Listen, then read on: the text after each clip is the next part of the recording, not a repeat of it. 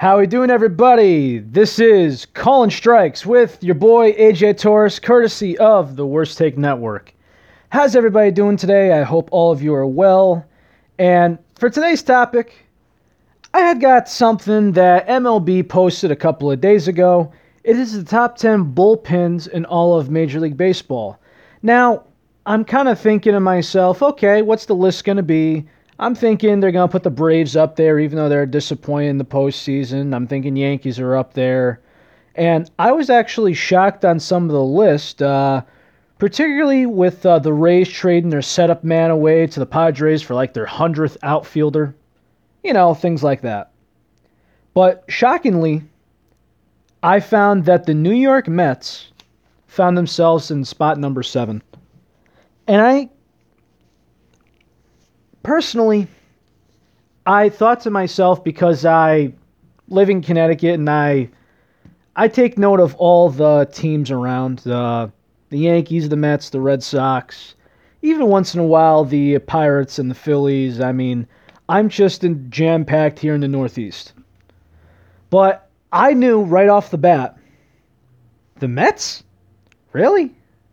So I decided to use my lunch break. When I was at work, I was available, and I pulled some numbers. And we're going to talk, because I think this is a topic that I've been watching all across of last year. And there was ups and downs, but let's get to it. If I give you a pitcher, this is a relief pitcher, mind you, 66 games, only 58 innings. 99 strikeouts to 22 walks. That sounds good. But the catch, ERA of 5.59. 5.59. Does that sound like an ERA of a closing pitcher? Now, granted, I saw Edwin Diaz when he was dominant, and I get why they traded for him. He got a lot back in return. They think this guy, I think his name is Kelenic, they think he's going to be a great prospect.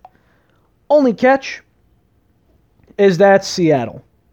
And Seattle, if you haven't noticed over the course of a couple of years, many years, outside one or two like King Felix, they just kill potential talent, which is why it becomes a free agency destination for those.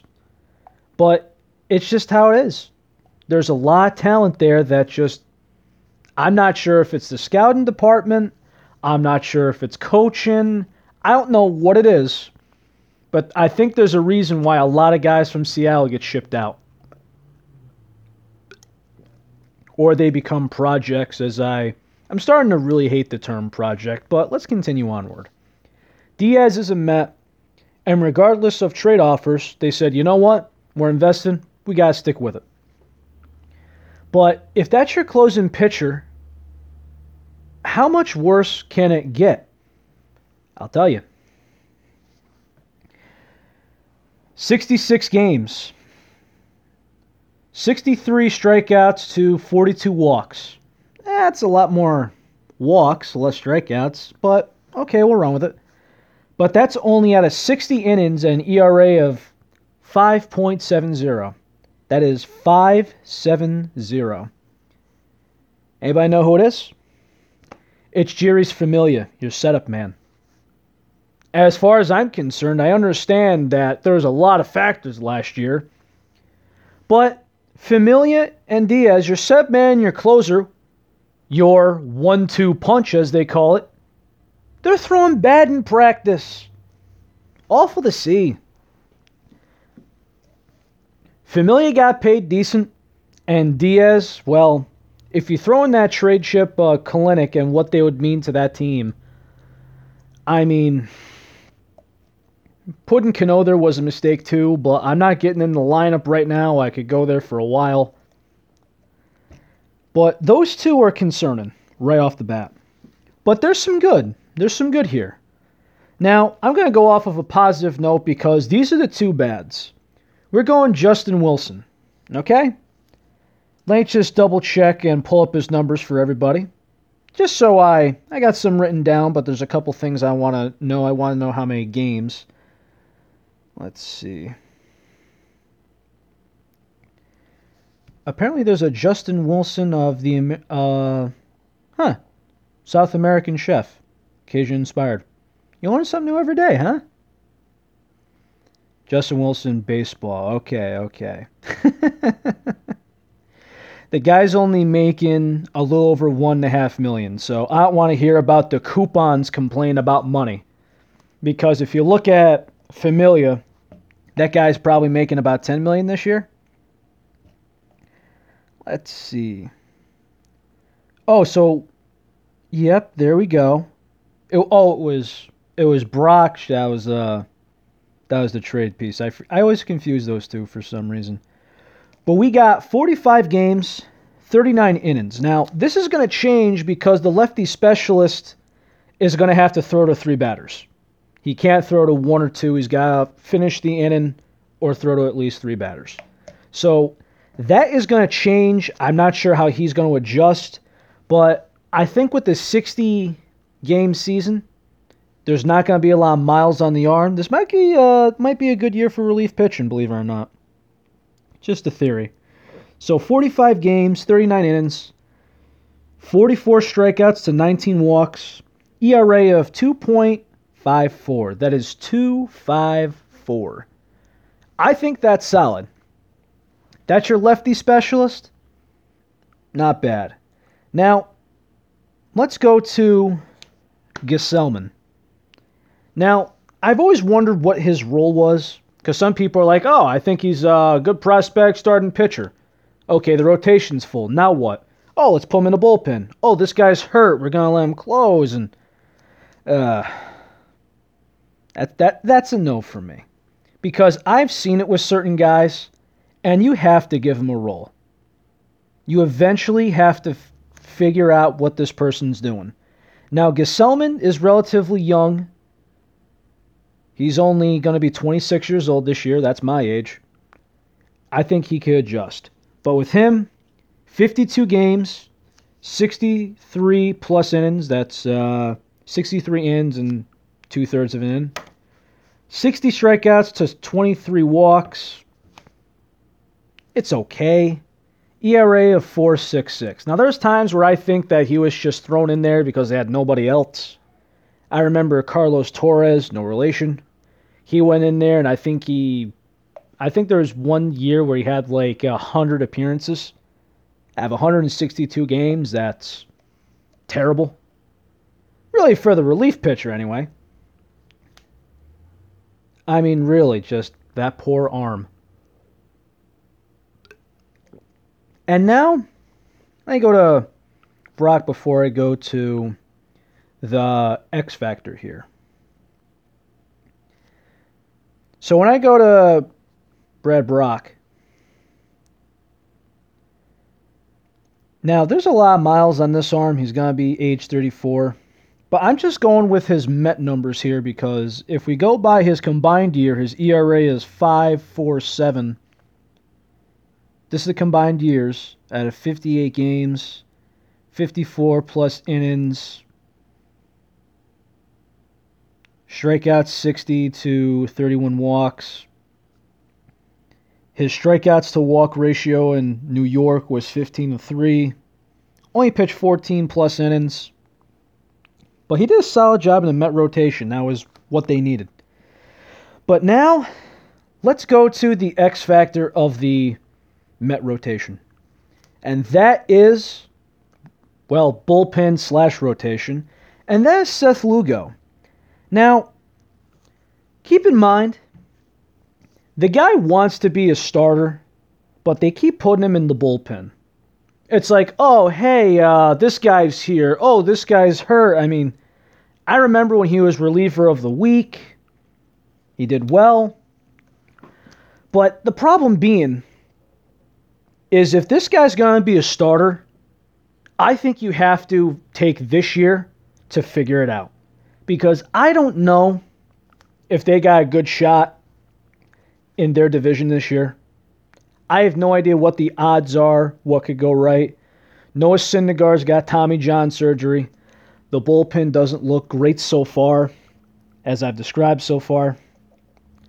And this is what I'm going off of here. 61 games. We got 80 innings, 104 strikeouts to 16 walks, which that ratio is great. ERA of 2.70. 2.70 ERA. That's good.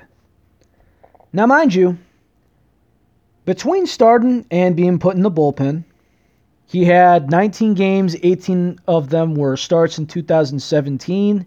Only had 5 starts in 2018. Last year had 0 starts. So even though Lugo seems like he goes, hey, you know what, I want to be a starting pitcher,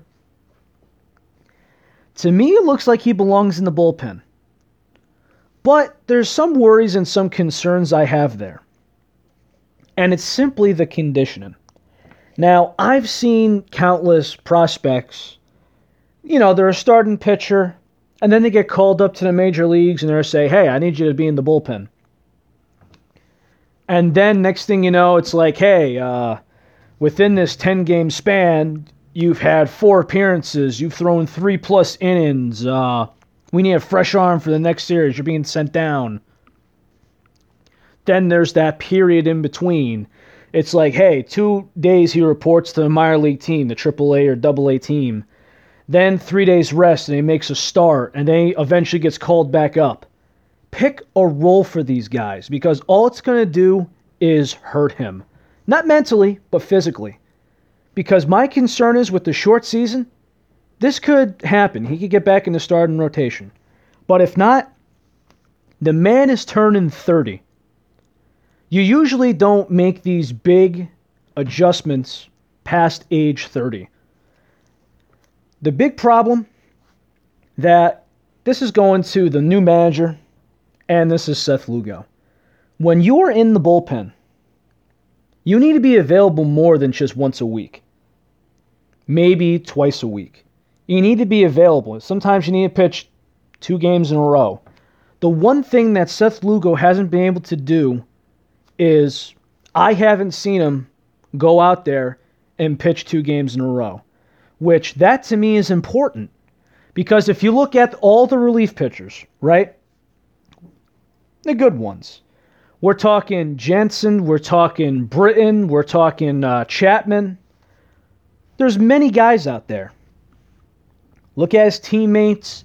It's a common thing. It's relief pitching. They could go out there 2 games in a row. Now, there's some managers, including Joe Girardi famously, does not put a guy out there 3 games in a row. Meaning, hey, if it's Monday night, Tuesday night, Wednesday night, he could pitch Monday and Tuesday, he's not pitching Wednesday. The real reason why he does this is it saves the arm over time. For in June, it's like, hey, I need you in September, possibly October. Let's not kill the arm. There's not too many guys I know on the better teams that do so. Only when it's a really important game.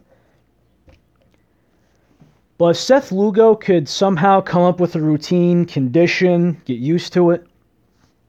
If you look at the numbers, particularly the 104 strikeouts to 16 walks, that's more strikeouts and less walks than the closer. Now, I'm not saying that Seth Lugo should have the closer role, and there has been games where he has pitched 2 solid innings. Now, if you pitch 2 innings and you want to take 3 days off, it's okay. But when you pitch 2 innings, your pitch count is around 45, and then you have to take a 4 days off rest like you're a starting pitcher, I don't know if that could fly. Like if you're around 60 or 70, that's long relief. Okay, go ahead. Take 4 days off. 5th day, get in the bullpen, stretch, eat well, make sure you're conditioned, whatever, and get out there, get ready. Because chances are, winning or losing, you're going in. Because the arm needs work.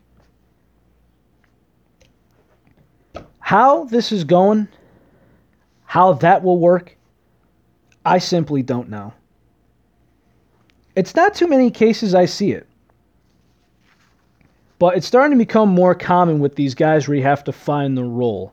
The Yankees commonly have a lot of guys like this.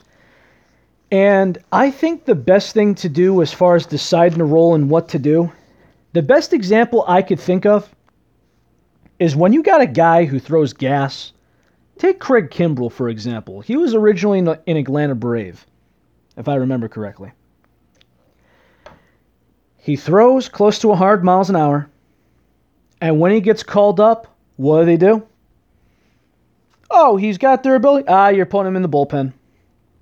He throws gas, and they never went back.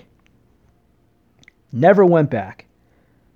As in, hey, your stuff is dominant. People fear you. Hey, you got that. You got like this monster creature-like setup before you throw the ball. Whatever works, right? I hope he has a bounce-back year. I know that draft pick compensation thing really affected him. I'm hoping for good things, and let's be real, the Chicago Cub bullpen was a dumpster fire. The worst. It was Garbaggio. It just was. And that's no offense to Madden either. It's freaking terrible. Just awful. If you look at the numbers, the Nationals did not have a good bullpen at the beginning of the year. And the Cubs, right up there for being the worst in baseball last year.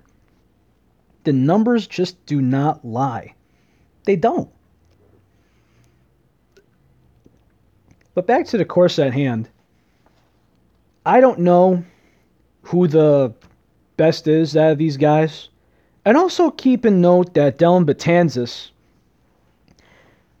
take last year out of it because it was 2 batters. And he tore his Achilles. So he pretty much took a year off. Wasn't in the playoffs. Pitched not even 1 inning. It was just an injury-plagued year. At age 31, I believe, now? Yeah, age 31. He's hoping to bounce back. But why they're number 7 on this list is because of the ceiling level, so it seems. If you're going by based off how high the ceiling is, shouldn't the Dodgers be higher than 10? Because if you have those guys like Joe Kelly, Jansen, Goslin, Baez, when you have all those guys working right, I could say about 5th. And the Mets, everything firing off right. If you throw in Lugo, if you go, and let's say the starter goes 5 innings, right? Lugo goes for 1 or 2. You occasionally throw in Justin Wilson there.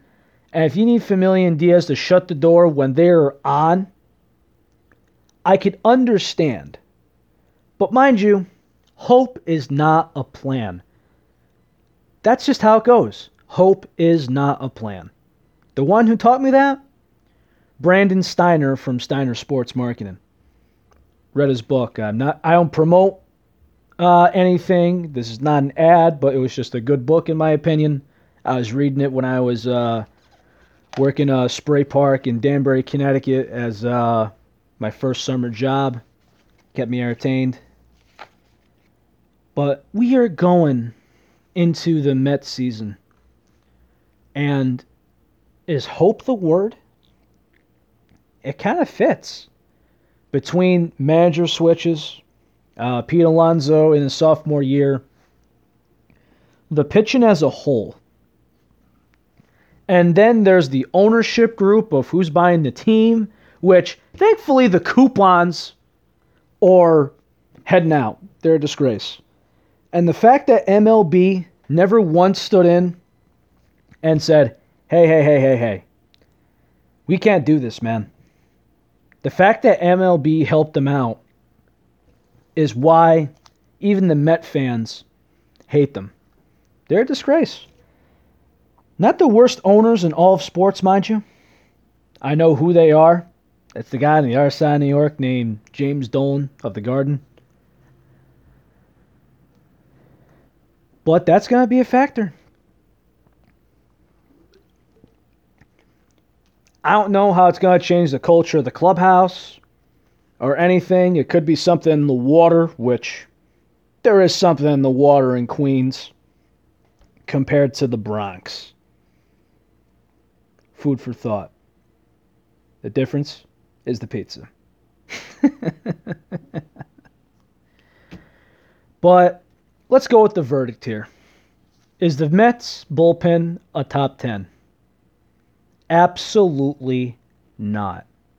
What's the ceiling and what's the floor? The floor is Diaz is going to be borderline chased out of New York. And they're going to have to completely rebuild the bullpen from scratch and just salvage what they have.